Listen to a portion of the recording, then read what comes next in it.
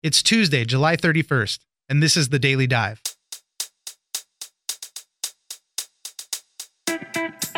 Today is all about fast food. The first is how we all got scammed, and the second is about that fast food magic number. Do you remember playing the McDonald's Monopoly game? You'd buy a meal, and paper Monopoly game pieces either helped you get Park Place and Boardwalk. Sometimes they were just instant wins for a free order of fries. Journalist Jeff Maish joins us to tell us the story of how an ex-cop rigged the McDonald's Monopoly game and stole millions. The story includes mobsters, strip club owners, drug traffickers, one tenacious FBI agent, and the anonymous tip that brought the whole scheme down. Next, how much are you willing to spend on fast food? There is a magic number that works for both the consumer and fast food companies. You may have seen all the latest deals popping up. They're all $5. Zlati Meyer, money reporter for USA Today, joins us to talk about the sweet spot that keeps you coming back for more. It's all about getting a great value, but there's also a psychological component to it. It's news without the noise. Let's dive in. People everywhere are winning big, playing the Monopoly game at McDonald's.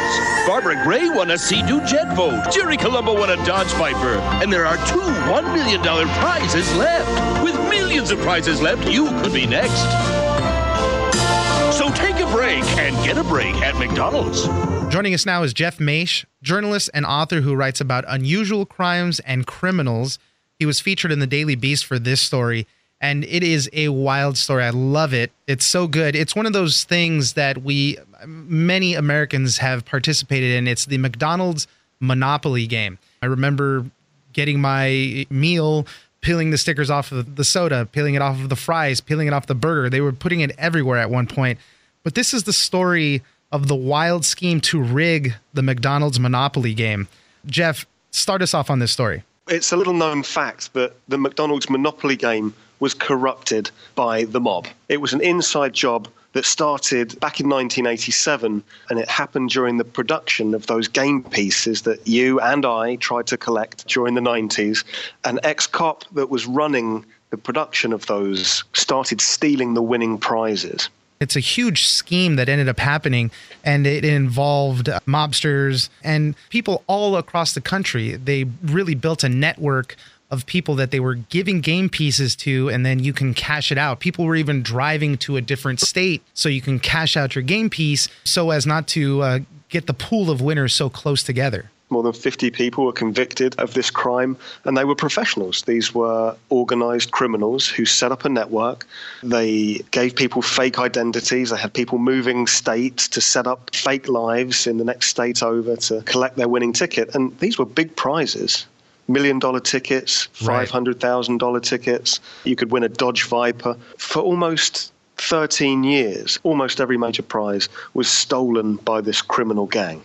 And the man behind it all is Jerome Jacobson. He's also known as Uncle Jerry. And he kind of made the most sense. He was the guy who was physically handling the winning game pieces and supposedly distributing them out to the McDonald's packaging places where, he'd place the winning ticket on that hash brown package or that fry container. And it was him all along because he was working security for this. He developed a reputation for looking in people's shoes and making sure they weren't stealing the game pieces. But he was the guy all along. Everyone was completely shocked when it was revealed that Uncle Jerry was behind this crime because he just had this great reputation.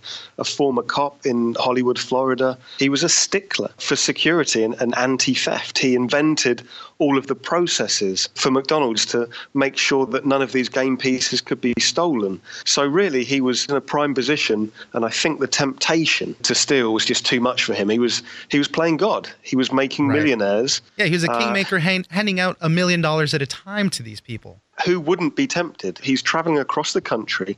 He's wearing a special vest that he invented to keep the game pieces safe. And he's going to these factories, and it's down to him to put them on the French fry packets. And like most scams, it started off small. He gave his brother $25,000 here. He gave his butcher a free car. It started small, and then obviously greed takes over. And before you know it, he's getting involved with some very, very sketchy characters. So what was his process? How was he getting the game pieces and how was he distributing them out And how was he getting paid in return for that? He was the head of security at the company that produced the game pieces, and it was his job to take them off the print production line and seed them at the factory. So he would fly with an independent auditor all around the country. They'd send him to a random factory, and he would hide them in a soft drink cup or a French fry container. And it was his job to put it in at random. The only time Jacobson was not being watched by this auditor was when he went to the restroom. So he'd sneak into the toilet and he would rip open the envelope that contained these $1 million game pieces, and he'd steal them. He'd swap them out for commons or blank game pieces. So no one really knew it was him for a long, long time. And it was a weird mix-up, almost fate. He had gotten a package by mistake which had those security tags on it, where the envelope would be closed and they'd put a little security sticker on it, and that's how you knew it wasn't tampered with. He had gotten a pack of those, and then that's when he realized, I'm going to go in the restroom, I'm going to open it, and I'm going to reseal it with an authentic security sticker, and then nobody's any the wiser. This was a complicated procedure. McDonald's, obviously a huge company, and they trusted the printer and these independent auditors to come up with a system that was foolproof. But experts have told me that not one person should be trusted with the entire system. They should have swapped out Jacobson every couple of months and give the responsibility to somebody else so that this doesn't happen. One of the things that happened is not that he was taken off of the project, but they changed some of the processes for a little bit, and then years down the road, they put him back in charge. So he was back in the game again on that. Yeah, they did change it briefly because they had other problems with theft at McDonald's, because the other members of staff, in the restaurants were stealing the tickets too. So it was a bit of a mess back then. So then how was he getting the payouts? I mean, he was setting people up to, quote unquote, win or find one of these magic game pieces. And then how was he making money off the deal with those people? Well, he'd charge them for the ticket. He'd sell, say, $1 million game piece for $50,000. If you win $1 million with McDonald's, a lot of people don't know this, you can either get the money up front or you can have it sent to you in $50,000 installments for 20 years and you pay less tax. So what Uncle Jerry would say was, here's $1 million ticket. When you get your first installment of $50,000, send that to me and I'll keep it.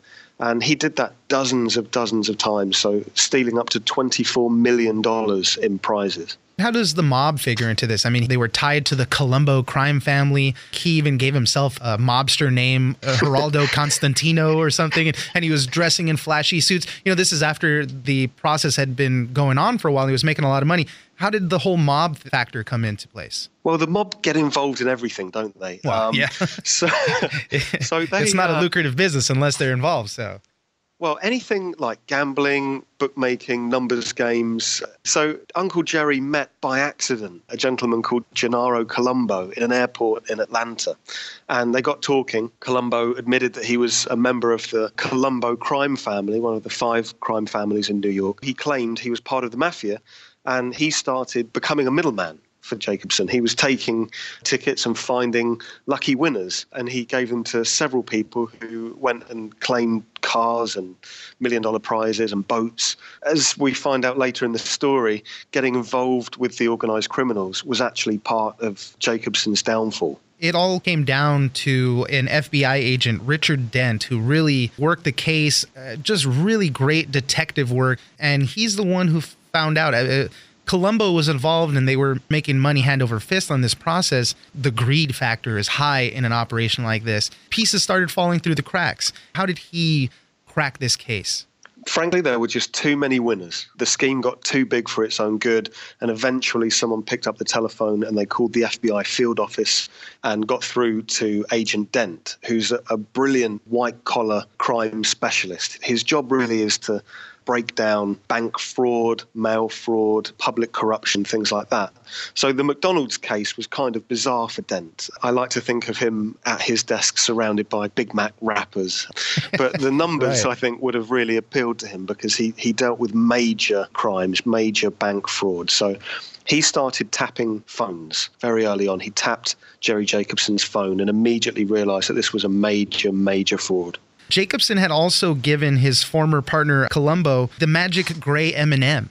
It was another promotion that his company that he was working security for was also in charge of. And he gave them that. They had it in their freezer for safekeeping so that when they could connect the dots and claim that prize, they were even going to do that. This was one of the wildest parts of the reporting of this story. So I had no idea about the M&M connection. And Robin Colombo, who was married to Gennaro Colombo, told me that she'd opened the fridge one night and found this mysterious grey M&M and was about to eat it. She was very hungry. And her husband appeared behind her and said, "Don't eat that. That's worth $1 million." And it was part of, apparently, the Mars Corporation ran a competition in the 90s to find a grey imposter M&M. And if you did, you were a millionaire.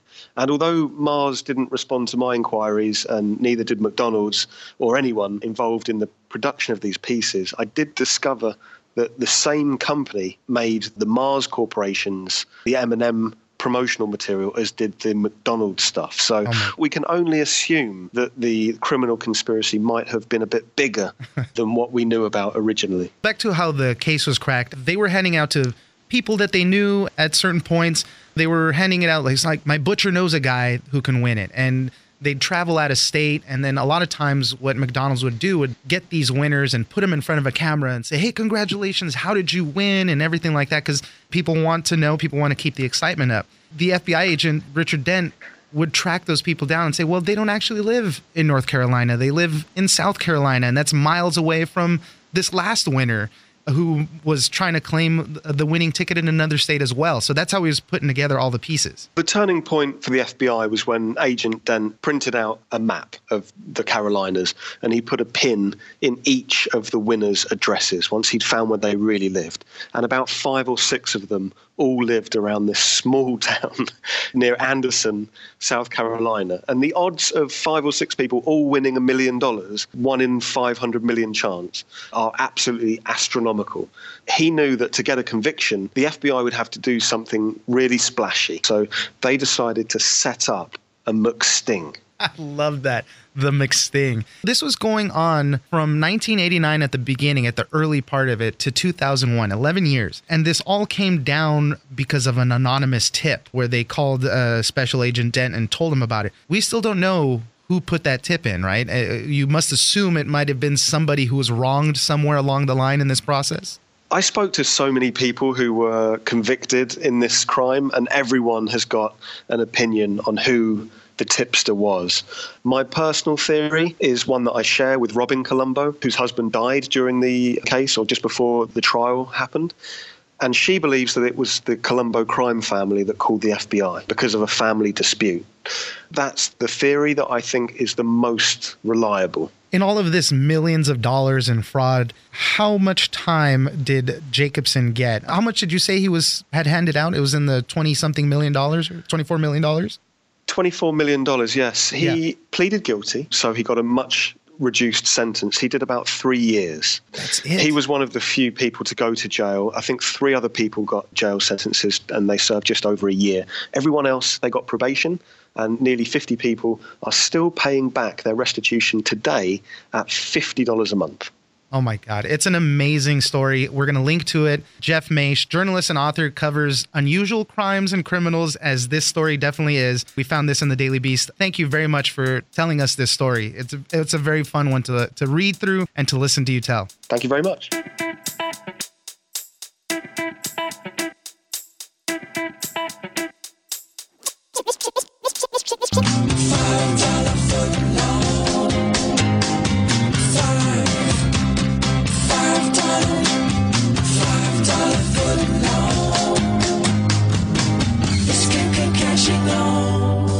Joining us now is Zlati Meyer, money reporter for USA Today. We talk a lot about food on this podcast. It's one of my favorite things to do. And we're talking a little bit about this magic number, this magic price that a lot of fast food restaurants have right now. I remember growing up, McDonald's cheeseburgers were 29 cents, and my mom would go like on a Friday and say, let me order 10 cheeseburgers, and she'd bring them home and, we'd all eat them up. But that's not the case anymore. There was the rise of the dollar menus and things like that. What's the magic number right now? We're finding that $5 appears to be the sweet spot. Numerous fast food chains have embraced it. We know, for example, KFC has its $5 fill-up. Subway brought back its iconic $5 footlong this winter. We've also seen that Little Caesars has a $5 lunch combo. Taco Bell has its $5 buck boxes. There's also Dairy Queen's $5 buck lunch and Carl's Jr. Hardee's $5 All-Star meals, which they introduced back in September.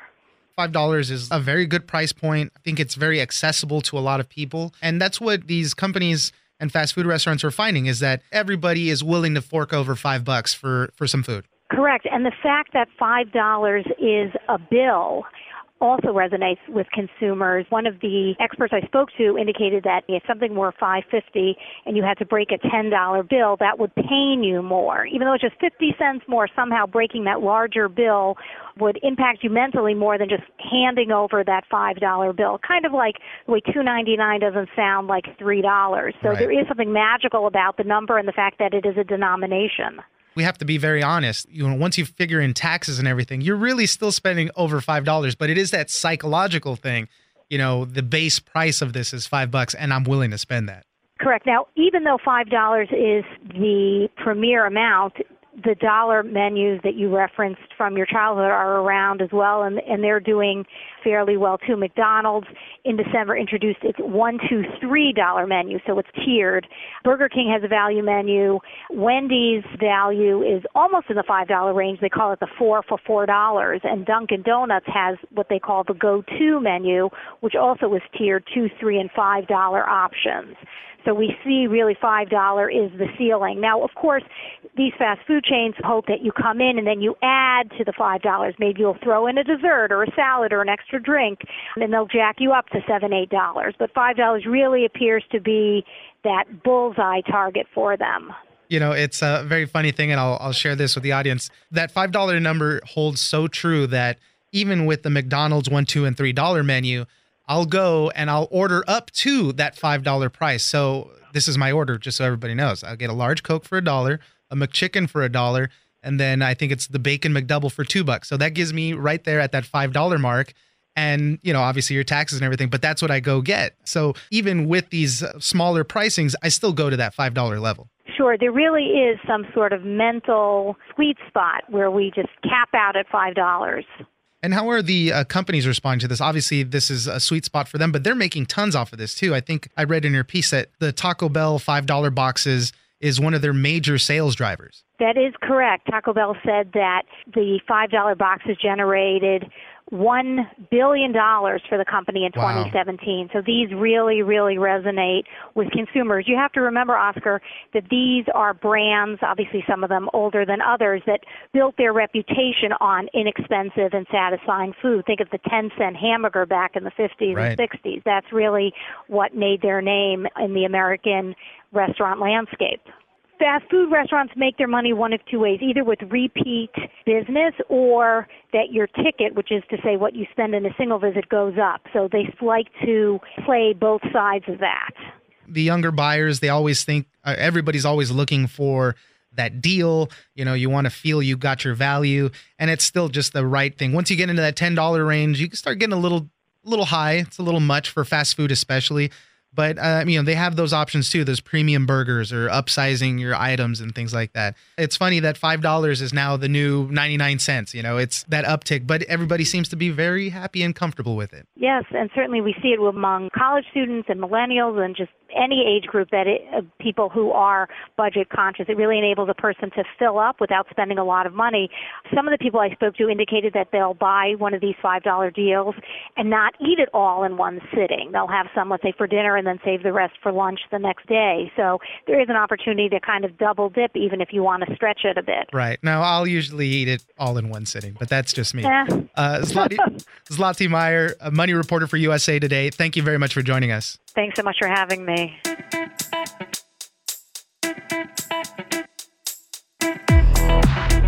All right, that's it for today. Join us on social media at Daily Dive Pod on Twitter and Daily Dive Podcast on Facebook. We love the feedback, so don't forget to leave us a comment and give us a rating. Follow The Daily Dive on iHeartRadio or subscribe wherever you get your podcasts. The Daily Dive is produced by Miranda Moreno and engineered by Tony Sorrentino. I'm Oscar Ramirez in Los Angeles, and this was your Daily Dive.